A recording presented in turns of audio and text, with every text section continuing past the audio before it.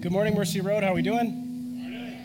We are in a sermon series called There Will Be Giants, because there always are giants in life. We're looking at the life of David, King David.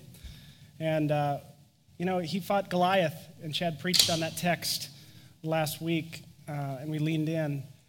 But he didn't just slay that giant. There were arguably even more fearsome giants that he faced. And today we're talking about the giant of jealousy. David had to come toe to toe with this giant over and over again over a period of 10 to 15 years, actually. He was the recipient of envy and jealousy and bitterness and resentment from King Saul. And King Saul ultimately, though he was anointed by God, would disqualify himself as God's leader, as the king of Israel, through disobedience. And God would remove his anointing and anoint David, but that process was not a smooth one. That transition was a little bit clunky, and it was very painful for David, and it was painful because of the giant of jealousy. As we prepare our hearts to talk about this and apply it to our own living and our own life, I want us to, in a moment, just watch a short video from a theologian from the 1980s. And as we hear this little reflection on jealousy, would you just scan your own heart for anything that God might prompt by way of insight? Let's take a look at this theologian from the 1980s, a little commentary.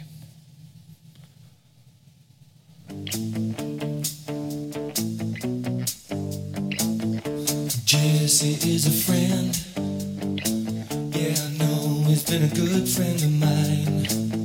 But lately something's changed, it ain't hard to define. Jesse's got himself a girl and I wanna make her mine. And she's watching with those eyes, and she's loving with that body, I just know it. And he's holding her in his arms late at night.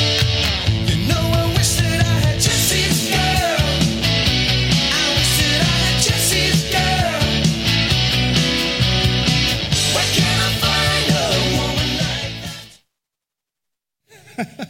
I wish that I had Jesse's girl. I know that's a little irreverent for church, but can you really think of another song that's on the nose to that degree about jealousy? I mean, he's like, yeah, you're my friend, but really I just want your girlfriend, and I'm just going to go on and on, line after line, talking about how jealous I am and how really I deserve her, and I can't believe this guy got that girl, and I'm funnier than that guy, I'm better looking than that guy, and come on, I want Jesse's girl.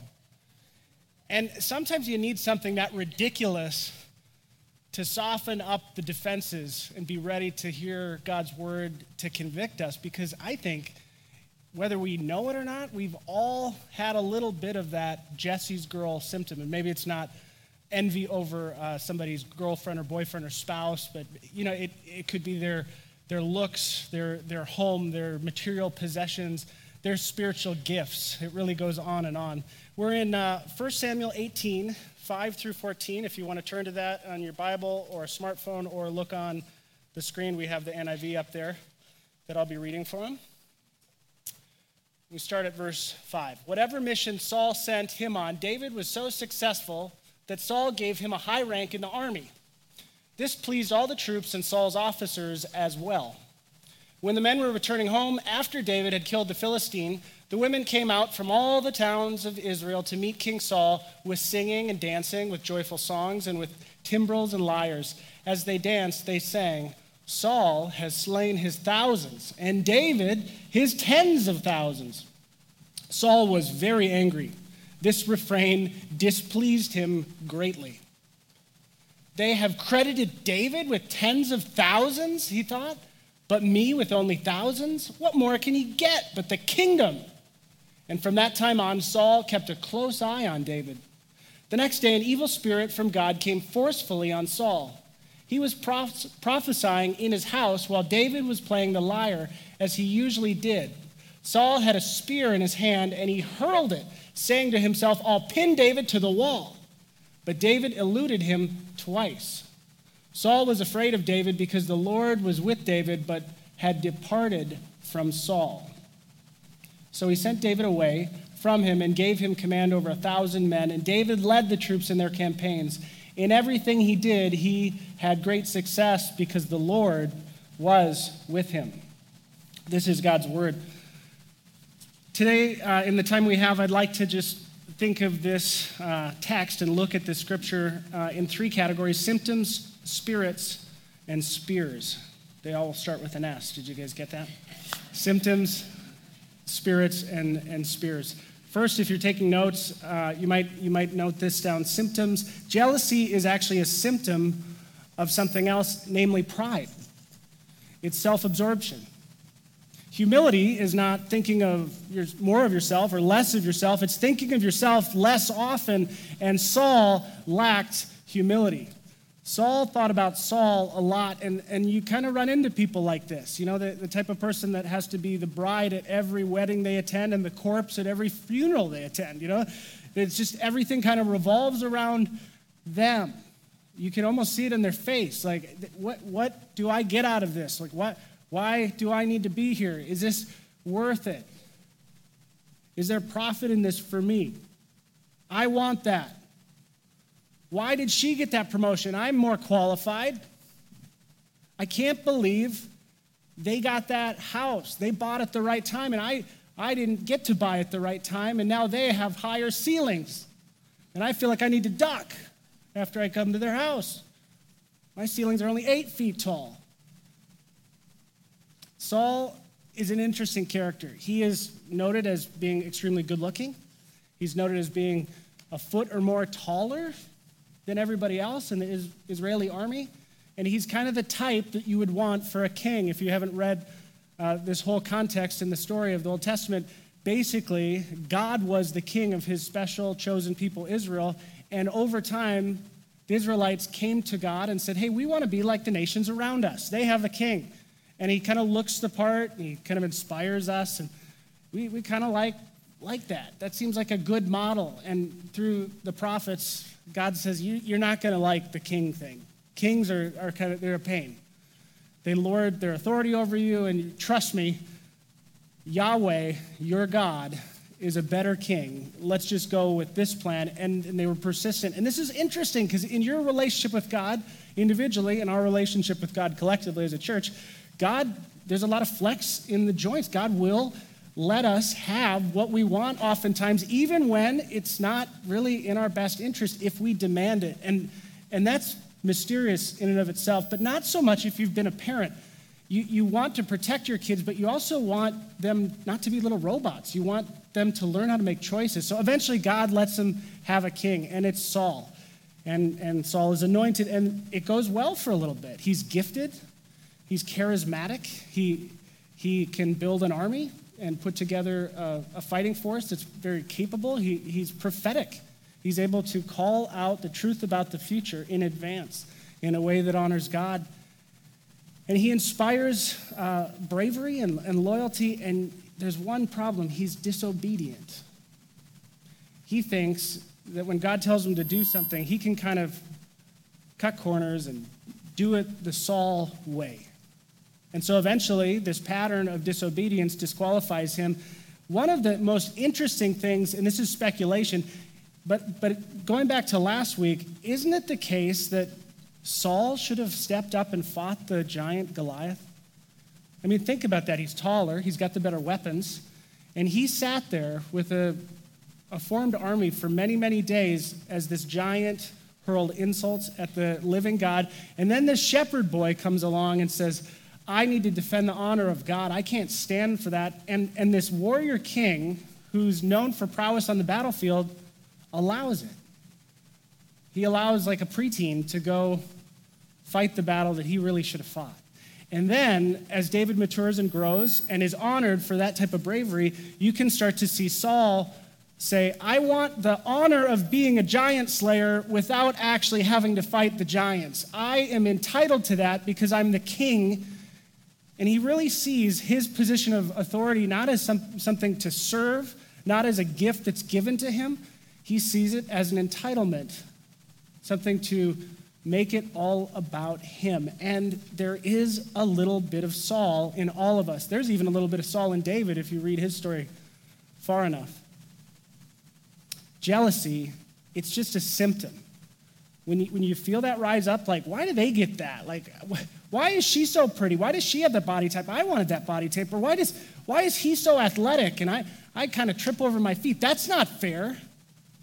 Underneath that insecurity and that envy and jealousy is this bubbling sense that really it's all about me and I deserve more than what everyone else deserves.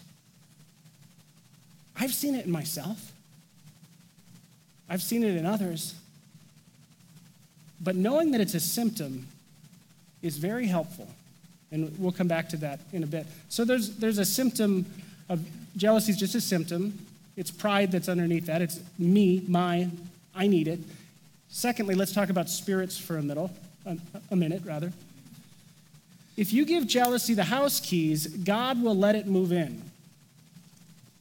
I'm referring, of course, to 1 Samuel 18:10, and this is a troubling verse for a lot of Christians.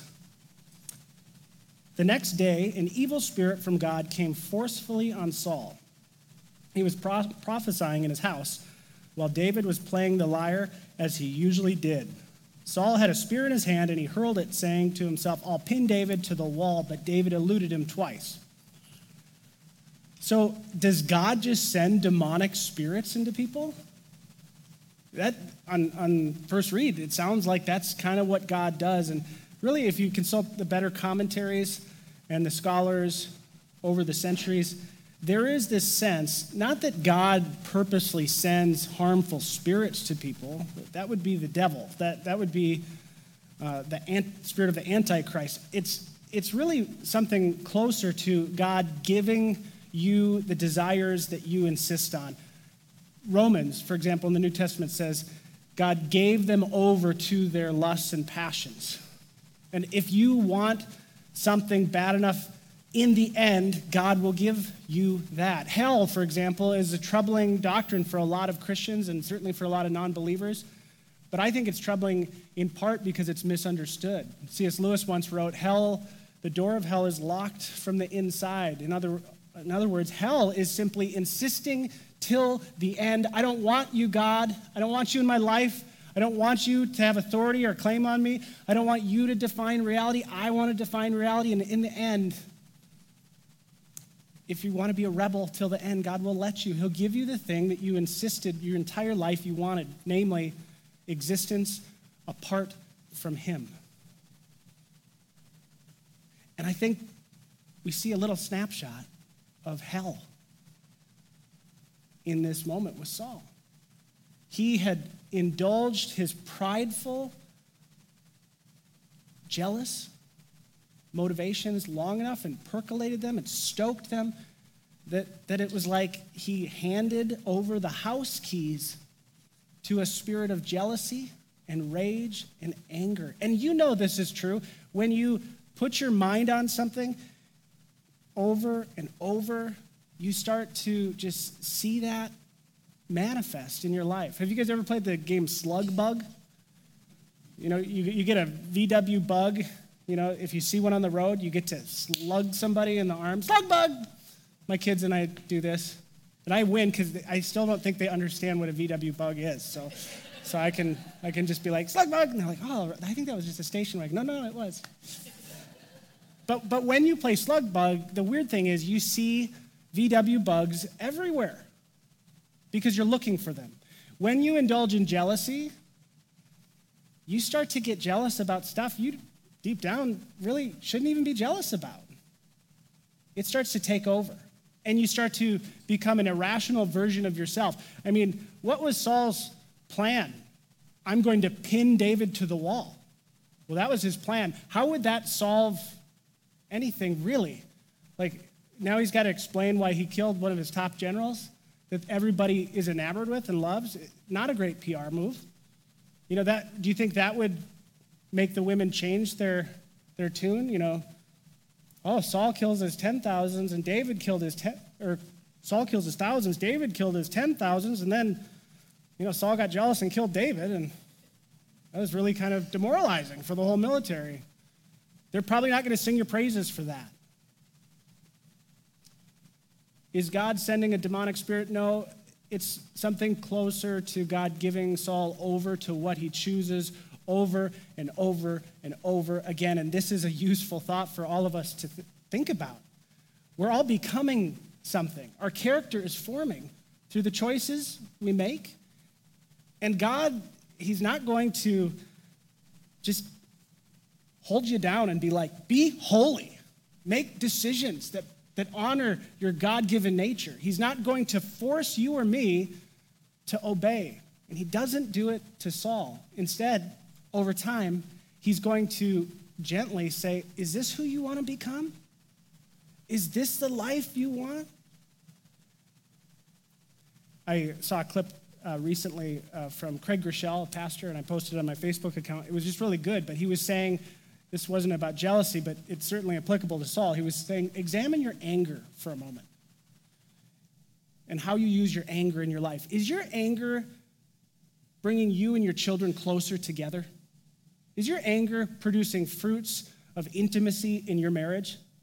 How you handle your anger, is that helping you at work? Is that making other people around you want to be around you? How you deploy your outrage, is that making you learn how to think like Jesus and act like Jesus and love like Jesus and sacrifice like Jesus? I think not.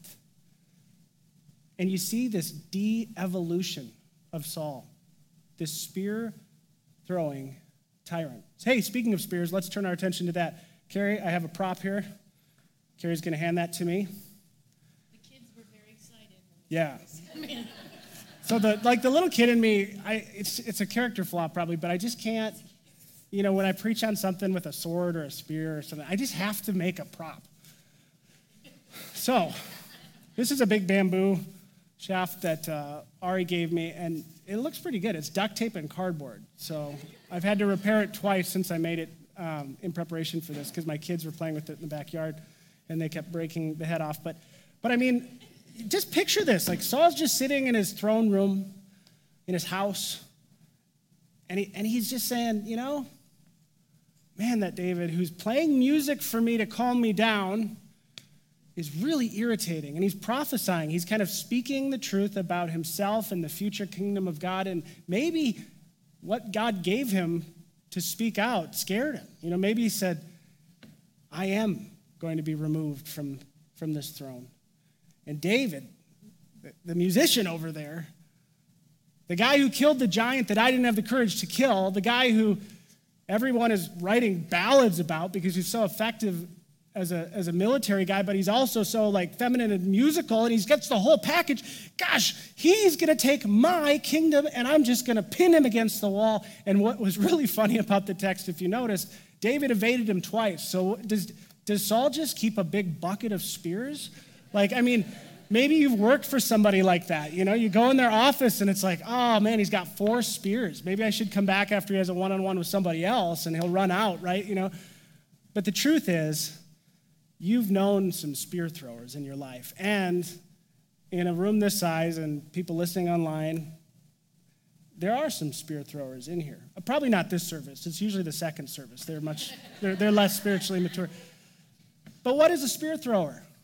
In our modern times, it's not literal, probably, We're not literally allowed to be violent in this culture, and like a king in the ancient world could be allowed to, but you throw spears, you know what I'm talking about. What about gossip? They got that position, but they weren't really qualified for it, just between you and me. Yeah, I know it looks like they have a great marriage, but actually they struggle a little bit. I don't want to speak out of turn, but it's really more of a prayer request, just so you can be in prayer for them. But I heard, that he's got a gambling problem, and we all kind of know what she struggles with, right? What about undermining? I noticed in the military, sometimes an officer would be promoted, and 3 officers could have gotten the command promotion, but I noticed sometimes as a chaplain, kind of the fly on the wall, the 2 that didn't get the promotion, they would throw a spear. How would they throw a spear? Well, they would work just hard enough to not get yelled at, but not hard enough to make the leader look good. And so the quality of the whole battalion went down. Why did they do that? They wanted to throw a spear at the guy that they were jealous that he got to be the commander. They didn't want to call him sir, but I guarantee you, if the roles were reversed and they got to be the commander and everyone called them sir, well, they would have had a different work ethic because they would want that battalion to succeed. There's lots of ways to throw spears. I think it even shows up in high school kids. You know, the gal who really is always making fun of those cheerleaders, those ditzy cheerleaders. And, oh, how could they be so into fashion? And she kind of defines herself in this counterculture that really stands for just being against the cheerleaders, or the kid who's not great at sports and he just talks about jocks and they're just so dumb. But deep down, they're throwing spears because they want to be the cheerleader. They want to be the jock. The examples are many. But the fact is, we all are capable of throwing spears. As a practical note, what do you do if someone throws a spear at you? You duck, right? First, that would be, but then you put some distance between you and a spear thrower. If somebody's in your life right now and they're just throwing a lot of spears at you, they're undermining you, and it probably comes from a place of jealousy, there's nothing wrong with putting a little distance between somebody who's becoming toxic, who's giving themselves over to a spirit of jealousy and pride to such an extent that they want to destroy anyone else who has anything of value because deep down they think it should be theirs. And what do you do if you find that you are kind of throwing spears? You're jabbing people verbally because deep down you kind of want what they have. You're undermining, you're slandering their reputation. You're just wishing that they would trip and fall because it seems like they're always winning and you wish you could win in that way. What do you do if you're a spear thrower? If you want to stop throwing spears, you need to get off the throne. That's what Saul needed to do. He needed to humble himself. He needed to come to the conclusion that the only reason I have a spear to throw and I have a throne to sit on is because they were gifts given to me by God. Are you good looking? You didn't do that. That was a gift that God gave you. Do you have money? It's actually God's money, and he's entrusting it with you, and there will be an accounting of how you spend it. Do you have influence and charisma and gifts and a way with words and people? That's not yours. He gave it to you to advance his kingdom. Do you have a throne? Do you have a leadership assignment? If you're a parent, a grandparent, you do. Talk about influence. You're influencing the whole future of a small human being or multiple human beings. Are you somebody's boss? That's not yours. That belongs to God. And he cares about what you're doing with that. But if you want to stop throwing spears, if you want to be a lot more like David and a lot less like Saul, you and I have to get off the throne. We have to be willing to get on the throne when he calls us to be on the throne and to get off as soon as he calls us to get off. The throne of our life is really kind of what we're talking about. Philippians gives us such an incredible picture of this. Philippians talks about Christ. In your relationship with one another, Philippians 2:5, have the same mindset as Christ Jesus, who being in very nature God, did not consider equality with God something to be used to his own advantage. Rather, he made himself nothing by taking the very nature of a servant, being made in human likeness, being found in appearance as a man. He humbled himself by becoming obedient to death, even death on a cross. Therefore, God exalted him to the highest place and gave him the name that is above every name, that at that name, the name of Jesus, every knee should bow in heaven and on earth and under the earth, and every tongue acknowledge that Jesus Christ is Lord, to the glory of God the Father. So are you sitting on the throne of your life, or are you allowing God to sit on the throne of your life? This is the question I think we have to ask ourselves every time we come to worship. And it's a weighty question. Because it's easy to hear a message like this and read these scriptures and say, that applies to my buddy Greg. Or that applies to my relative. or that applies to my spouse. And we just kind of gloss over the fact that, no, we're actually just as white-knuckled as Saul, clinging to the things that we think we need, clinging to the power that we think will make us happy, clinging to whatever. And then it's like God starts to take that thing from us, and I really do believe there's mercy in that. God's trying to show us that we're not meant to cling to these idols, and then all of a sudden, we start to get jealous of other people. And if we indulge that jealousy and that spirit of pride over and over and over and over again, it's like God gives us over to that, and we lose our minds, and we start throwing spears that aren't even strategic, trying to pin people to the wall that are made in God's image. One last word about this spear concept. Some of you really relate to David because a lot of people have thrown spears at you in your life. And there is the question, why would a good and loving God allow King Saul to basically abuse David and throw spears at him over and over again? From this point in the narrative, I think it's 10 more years of Saul clinging to the throne and being insecure and jealous and throwing stuff at David. He will go on to say when it doesn't work, he can't pin him to the wall physically. He said, why don't you marry my daughter? And then he said, and to prove yourself, go kill 100 of the bad guys, hoping that David will get killed in that conquest. And David is delivered, and the Lord's with him, and he just starts getting more jealous and angry and throwing more spears, real spears, and strategic, metaphoric spears. And maybe you relate to David. People have done that to you in your life, and you're like, why would you allow this, God? Think for a minute that David is the author of the most comforting psalms in our scriptures. How in the world is he such an expert on knowing how to cling to God and to draw others into this skill set of being comforted by God's presence, trusting that God is faithful? Well, you would need to go through quite an ordeal to become a chief comforter like that, wouldn't you? You would need to have a lot of spears thrown at you and dodge a lot. Now, what I'm not saying is if you are in an abusive relationship and someone is hurting you or sexually, physically, emotionally abusing you, that's not justification to stay in that. That's not what I'm speaking about. But what I'm saying is maybe you have an experience where someone is really jealous of you and someone's really making your life difficult. Maybe it's at work. This is a common thing in the workplace. Maybe it's in your own family. And maybe God is allowing this not because he's mean, but because he is looking at the long game, and he sees the type of man or woman that you might become. And he wants you to grow to be much more than a shepherd boy.